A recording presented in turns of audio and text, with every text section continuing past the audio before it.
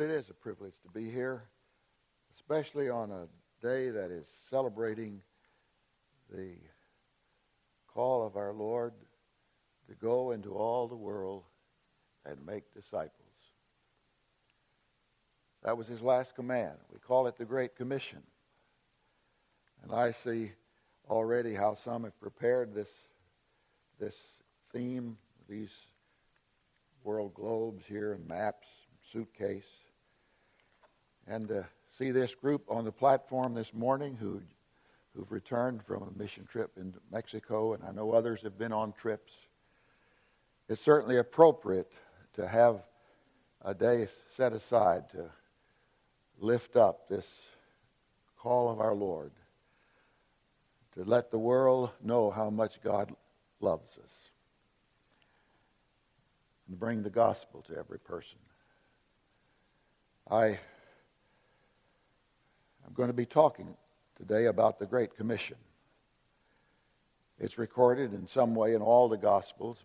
Mark is rather terse. He says, Jesus tells them just to go and preach the gospel to every creature. Luke, the physician, is a little more specific. He says, you begin in Jerusalem, you go to Judea, Samaria, to the ends of the earth as my disciples, as my witnesses.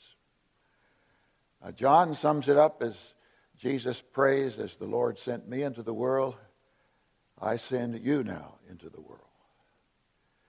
But Matthew has a little more in his version of the commission in the closing verses of his gospel, chapter 28, verses 18 and 20.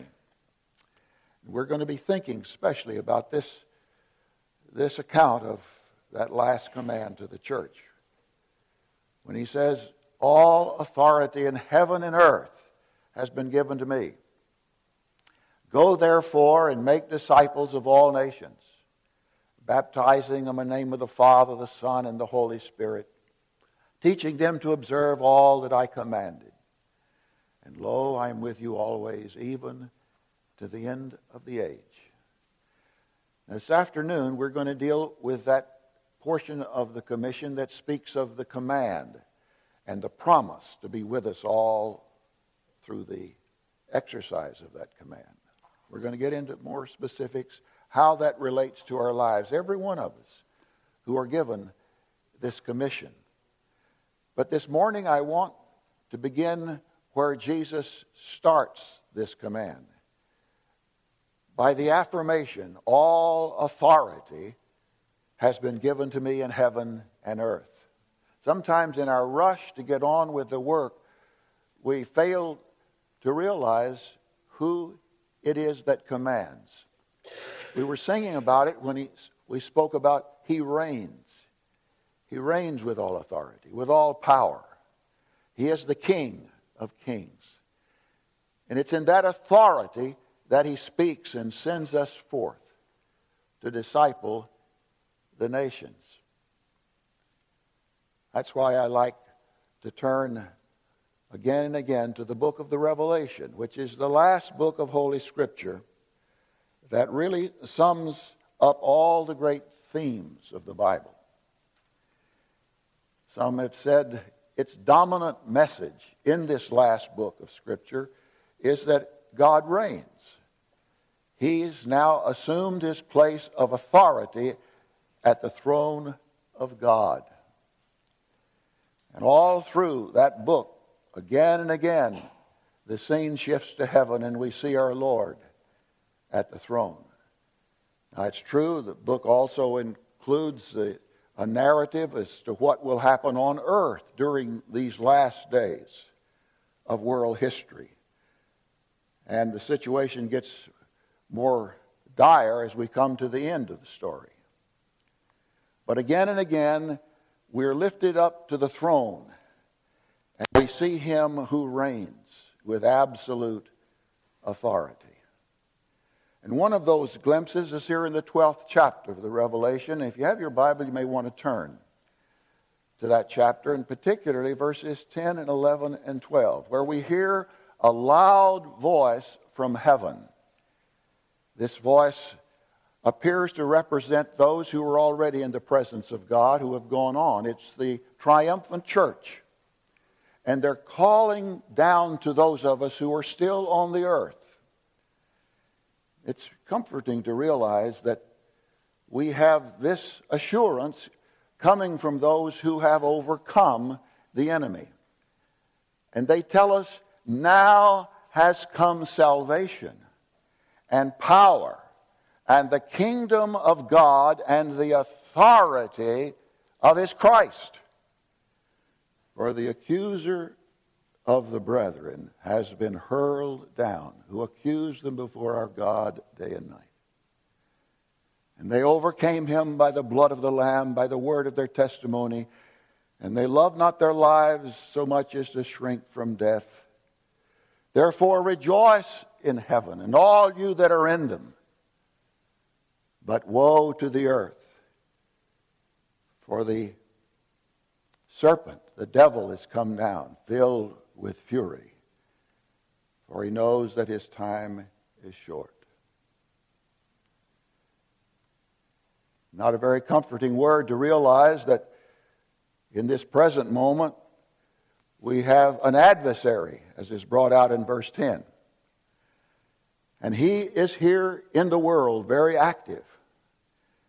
And it appears as we come to the end of the age, the activity of Satan, who is continually accusing, continually trying to thwart God's work, becomes more obvious and more destructive.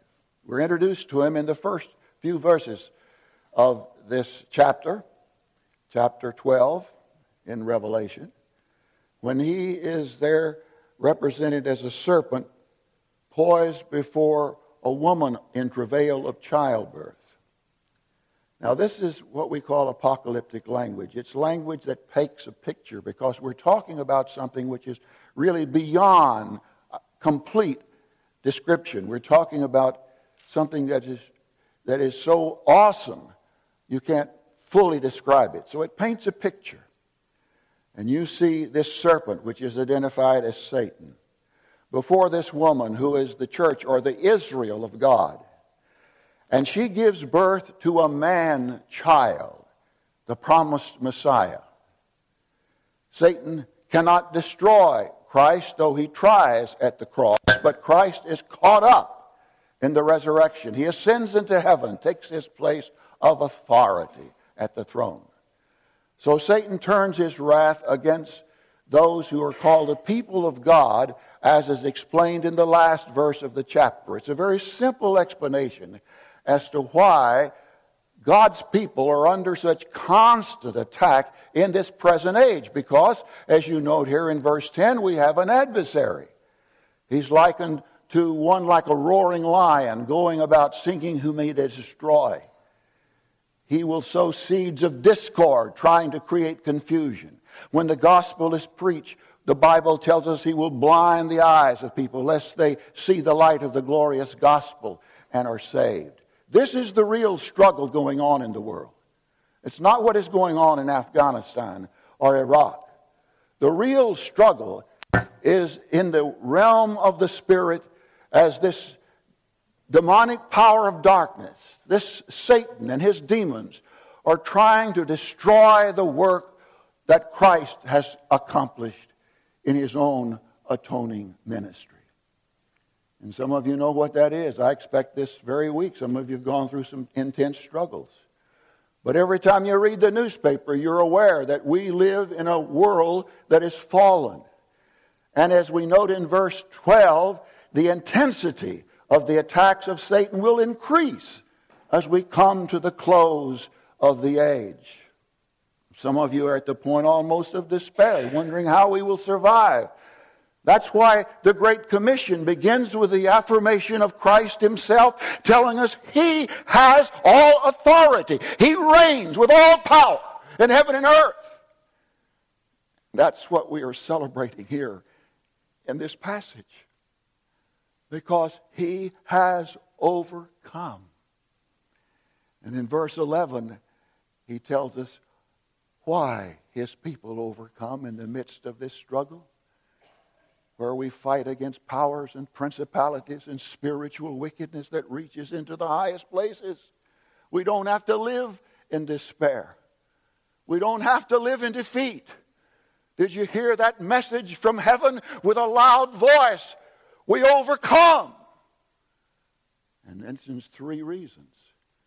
By the blood of the Lamb, by the word of our testimony, and because we love not our life so much as to shrink from death. This is why the church will triumph, and why the Great Commission will be fulfilled. We have one who has all authority that sends us forth into the world. That first reason is the blood of the Lamb. Blood. That substance of life which flows through our veins in our body, constantly giving nutrients to every cell of our body. And at the same time taking away waste products, constantly cleansing our system. Blood. A word that is specifically mentioned in the Bible 460 times. And if related terms would be considered which imply blood, like sacrifice, altar, priesthood, covenant, reconciliation, atonement, and many others, I doubt if there's a page of Scripture that does not have some reference to the blood. It's the scarlet thread that weaves the whole scope of Scripture to a beautiful witness to the gospel of redeeming grace. That's brought out here in this shout from heaven, when the blood is joined with the figure of the Lamb, which immediately brings into focus the way by which God, the sovereign Lord of the universe, has designed a way whereby a rebellious people under the judgment of sin and death can yet be reconciled to Him who made us, that we might know Him and love Him and find our joy in Him forever. And so from the beginning, He designed a way for even those of us who are under judgment, who live under condemnation of our sin. And the wages of sin is death. Yet we can be restored to His fellowship and for the reason of our existence. And so after the first sin, God Himself slew an animal. And from those bloody garments He wrapped clothing around our forebears in the garden, enabling them now to have an audience with God, to be in His presence. And that is really the basic idea of atonement. The blood covers from sin so that we can come into His presence. And this was brought out so powerfully in the way God had ordained the sacrificial system all through the Old Testament. So one, knowing he was guilty, would take some innocent animal and take it to the door of the tabernacle, later the temple. He would lay his hands upon that innocent one, indicating a transference of identity. And then, in an individual offering with a knife, he would cut the throat of that helpless victim. The blood would spurt forth and be caught by a priest and then poured out on the altar. Sometimes it would be thrown at the base of the altar. But it was necessary for the innocent one to die in behalf of the one who was guilty.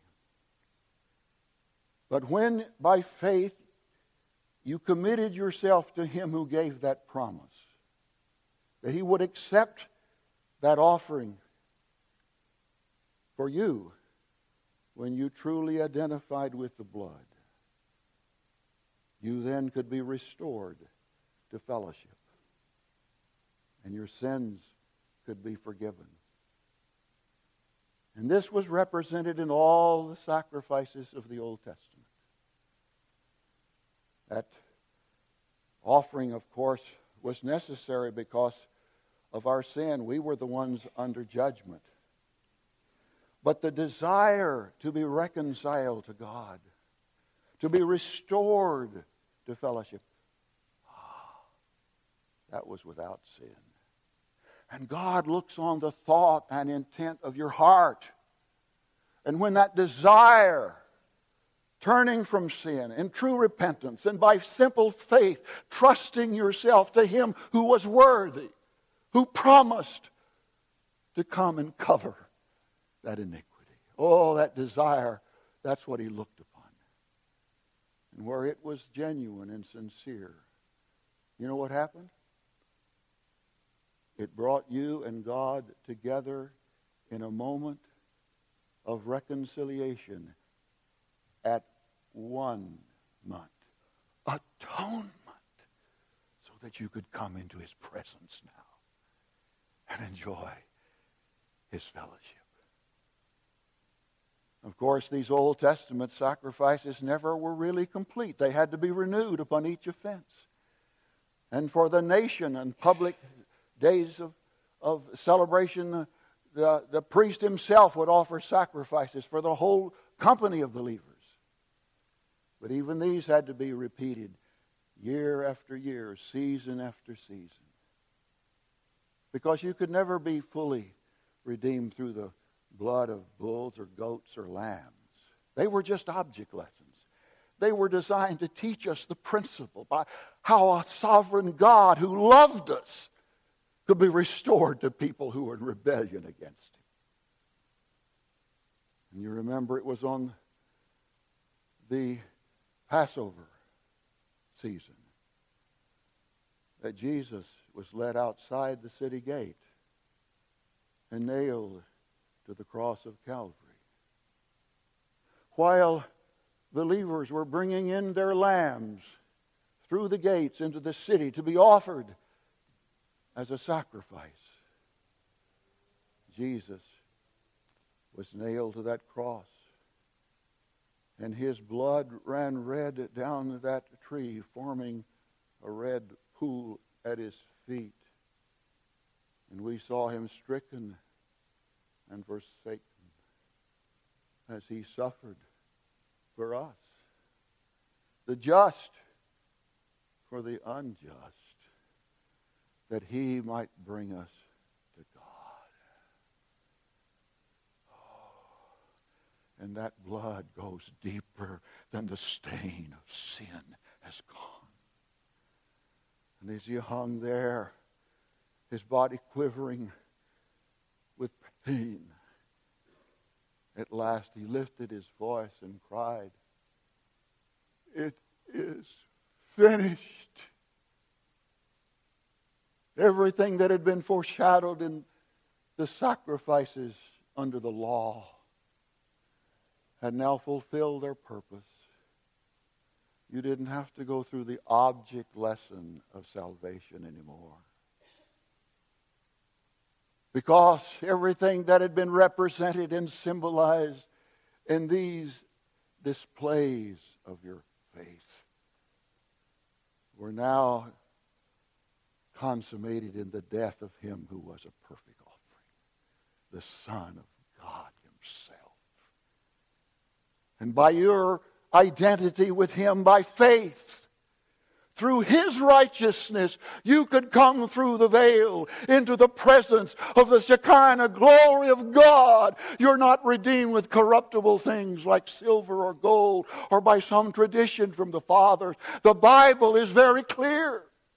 We're redeemed by the blood of Jesus Christ, as of a lamb without spot and without blemish. Did you hear that shout from heaven? That's why there's the celebration around the throne. And the triumphant church is calling down to us. We can overcome by the blood of the Lamb. That's the essence of our faith. That God so loved us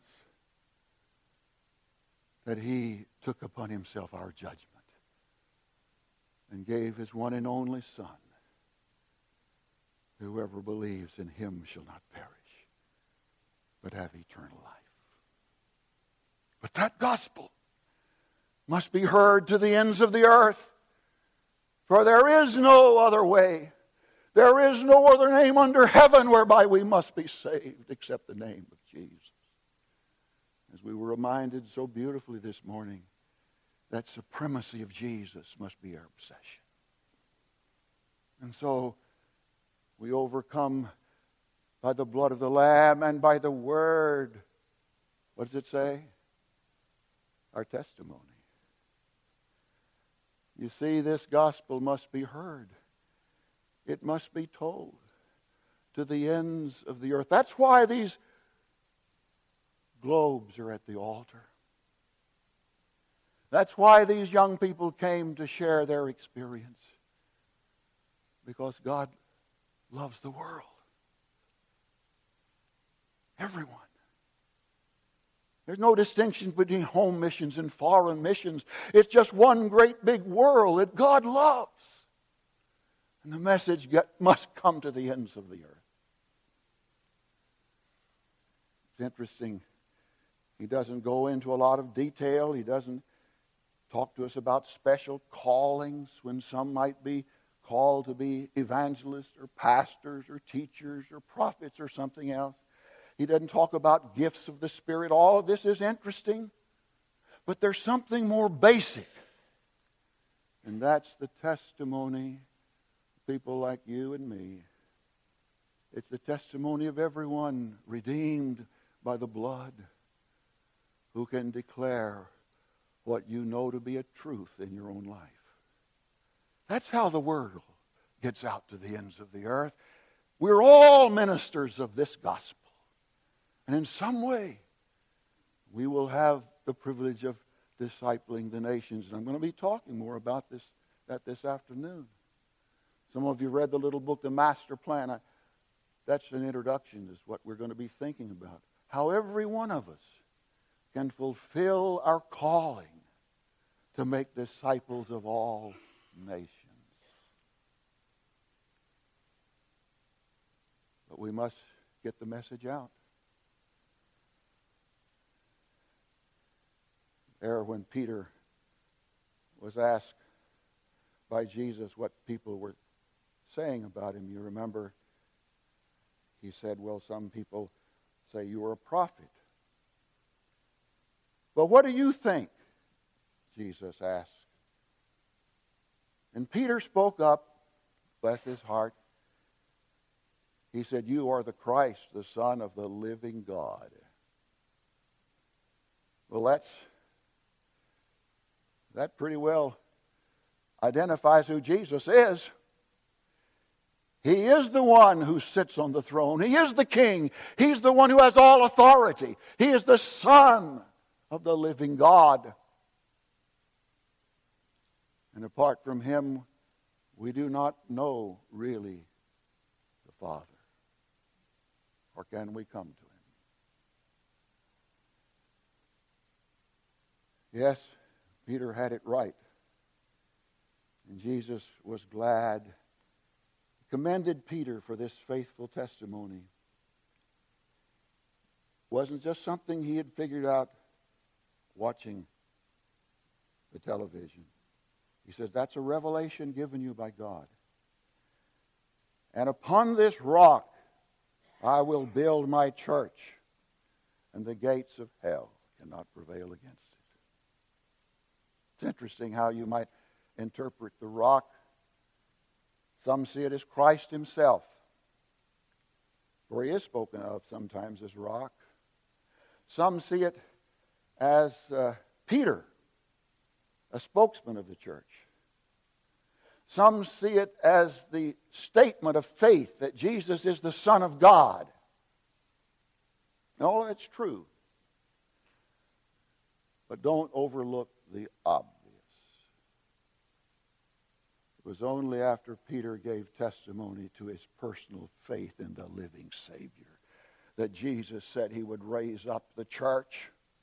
Evangelism is the heartbeat of it. Faith comes by hearing, hearing by the Word of God. And how will the world ever know the gospel unless somebody tells them and prays for them and goes to them? You see, here's where we all have a part. And the church is only as strong as the people in that church bear faithful testimony to their faith in a mighty God. I hope you've had the opportunity sometime these last few days of telling someone how much Jesus loves them. Oh, this world is hurting. Many people don't know that anybody loves them, much less God. What a thrill to tell someone Jesus loves you. He loves you so much, He took your place on the cross. He died for you so that by His merit you might come into the very presence of God through Him. Yes, the testimony is the way God communicates this gospel to the ends of the earth. But He adds a final reason. By the word of your testimony, He said, and then He said, because you love not your life so much as to shrink from death. Here is the kind of commitment that it's going to take to get this gospel out. A fearlessness, a boldness, to bear testimony even when it's difficult, even when there's opposition. And you can be sure there will be opposition. And it will be most evident whenever you're involved in evangelism. Because when you begin to talk about Jesus, you are invading the occupied territory of Satan. And he will not relinquish his hold on this world without a fight. That's why Paul speaks about wrestling, struggling against the powers and principalities of this world. Yes, the devil for a season does have considerable influence in this world. He lives under judgment. He knows he's already assigned to hell. And the only satisfaction he can get now is to entice as many as he can to follow him into his own habitation. Yes, there will be opposition anytime the gospel is going to be communicated to a lost world. You only have to read the daily newspaper to recognize how subtle is the way Satan works to undermine the message of the gospel. But Jesus sent us forth as witnesses, as he said, beginning where you live, but go to the ends of the earth. And the word witness, literally in the Greek, is the word martyr. It's one and the same word. So when he sent forth his disciples, he sent them forth as martyrs. They already knew they had died with Christ on Calvary's cross. They're not their own. They belonged to him who purchased them in his own blood. That's what set them free. That's why they were so bold. As Paul said, if we live, we live to the Lord. If we die to the Lord. Therefore, whether we live or die, we are the Lord's. Now that puts a boldness in your witness, because you can't lose any more than your life. And you already profess you've lost your life when Jesus took your place. Oh, that sets a church free with amazing boldness. And that's, I think, the reason that in so many parts of the world today, the church is enjoying its greatest growth in many centuries. Many parts of Southern Africa, many parts of South America, some parts of Asia, beginning now in India. We're seeing the greatest upsurge of evangelistic church growth and church planting than we have in centuries, probably even after the Reformation. Why? Well, if you'll notice, these are areas that are under great persecution for the most part. It doesn't add to your credentials to put down Christian on your application in those countries. In fact, you could be arrested. You live usually in poverty. Isn't it strange that where we see the greatest examples of Christian witnessing today are in impoverished, persecuted lands? It's the way it was in the book of Acts. And it may come to that day more sometime in America. I don't know what. But God loves us too much to let us go on in apathy, as if nothing in the world is different. We live under a world that's headed toward hell. And we can't be indifferent when our loved ones around us and people that we know haven't heard the gospel. Oh, I need to speak to myself here because I know too much comfort. But I read that Jesus learned obedience through suffering. So don't fear hard times. Don't fear suffering. God may use that to make you realize there's something more important. There's something that's eternal.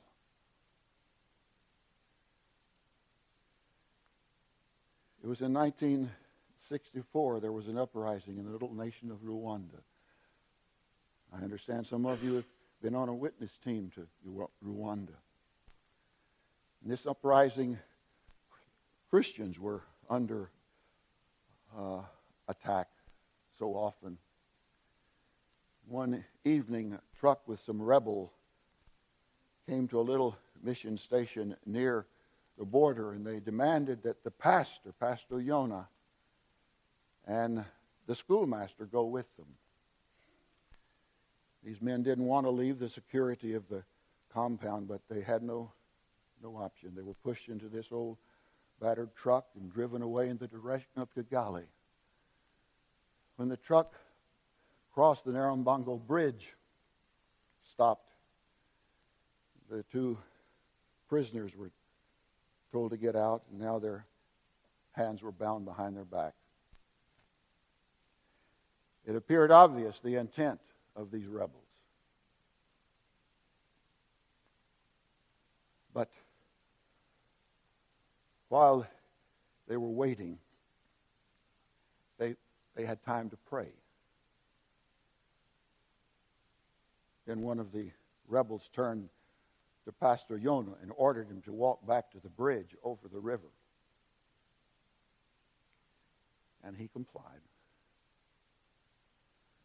But as he began that journey, he lifted his voice and started to sing. It's a song that we sometimes sing here, though I haven't heard it in recent years. I remember it as a boy. It's well known, though, in Africa. Particularly, they sing it at funerals. Some of you may remember it. And try to picture in your mind Pastor Yona walking toward that bridge, lifting his voice and singing. There's a land that is fairer than day, and by faith we can see it afar.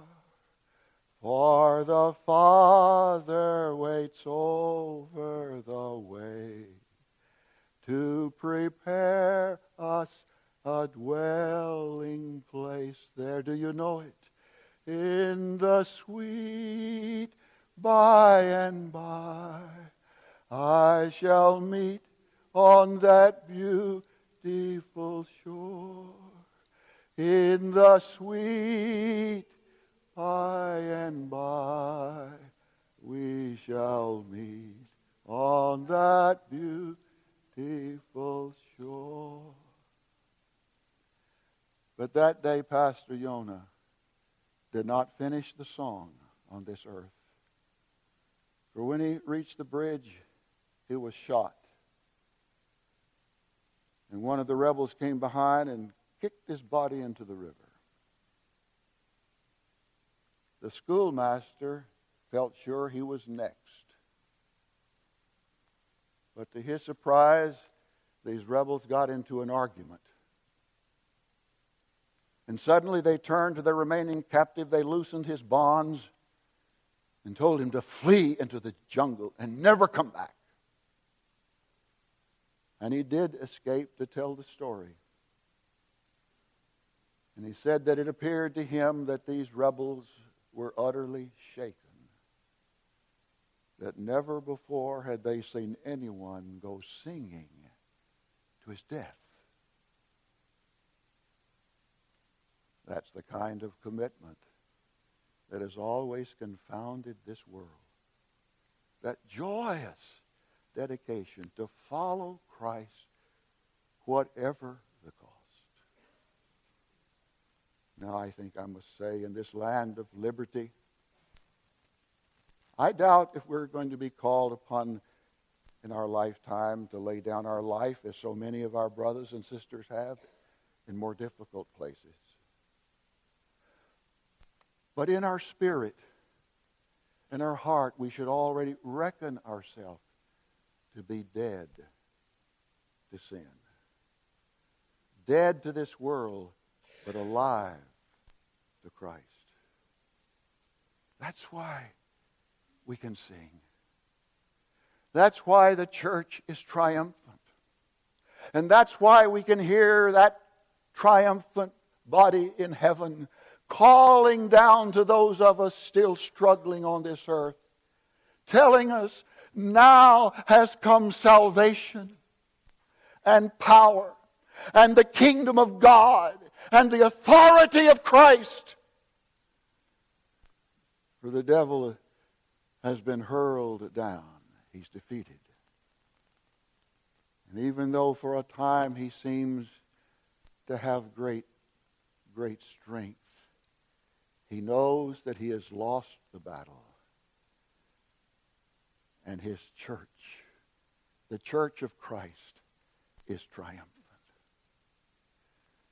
And while it does not yet appear all that we will be, we know this: our Lord is coming someday in the clouds of glory. And when he returns in triumph to meet those on earth who now are his people, bringing with him the triumphant church in his presence already. When he comes, then we shall see him as he is. And the veil will be pulled aside, and we will see him in all his glory. And then every knee will bow before him, and every tongue will declare to the glory of God, Jesus Christ is Lord. He has won the victory. Oh, that's reality. That's eternity. And we can live with that assurance now. It's going to be tough. There's going to be suffering. And there's going to be sacrifice. But whatever comes, you can live in the assurance, the one who sends you, he has all authority. He is the King. And he will not leave you. He will not forsake you. And as I want to say this afternoon when we close the seminar, he gives us the greatest promise in the Bible. I will be with you all the way, even to the end of the age. Are you living with that promise now? Oh, that's the promise of the Great Commission. Let us pray. And as you think about the place that God has given you in this ministry, whether home, as it is for most of us, or whether overseas, or whether it's a cross-cultural contact with someone living down the street who has a completely different lifestyle. They may even speak awkwardly a different language. But you see them as a person that God loves. Oh, those are people that we are sent forth to make disciples. I expect you've been inspired as I have, seeing these young people up here give their testimony. Certainly was a blessing to me. May their numbers increase. I imagine that many of them already have sensed a leading in the direction of some way being a missionary. I hope their numbers will increase. That's where I've spent so much of my life, trying to teach them. But most of us will stay here. We won't have the privilege of going overseas. We can still be with them, though, in our prayers. That's what they need most of all. In our gifts,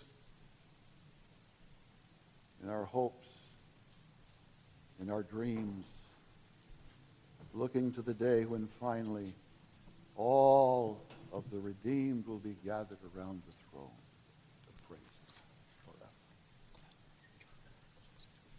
God may have spoken to some of you this morning. Get more active, get more involved in this work, which is really the greatest work of all. Some way being a part of the Great Commission. You can make that decision right now. You need to lay aside some other things, get your priorities in order.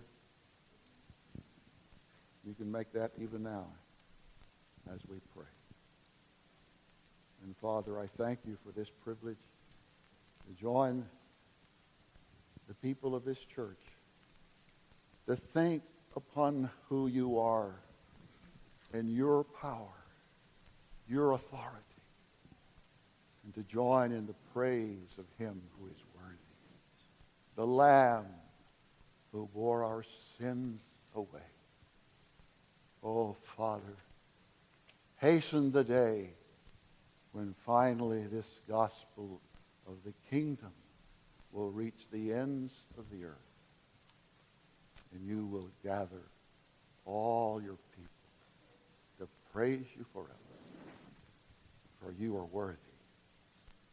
I pray in Jesus' name.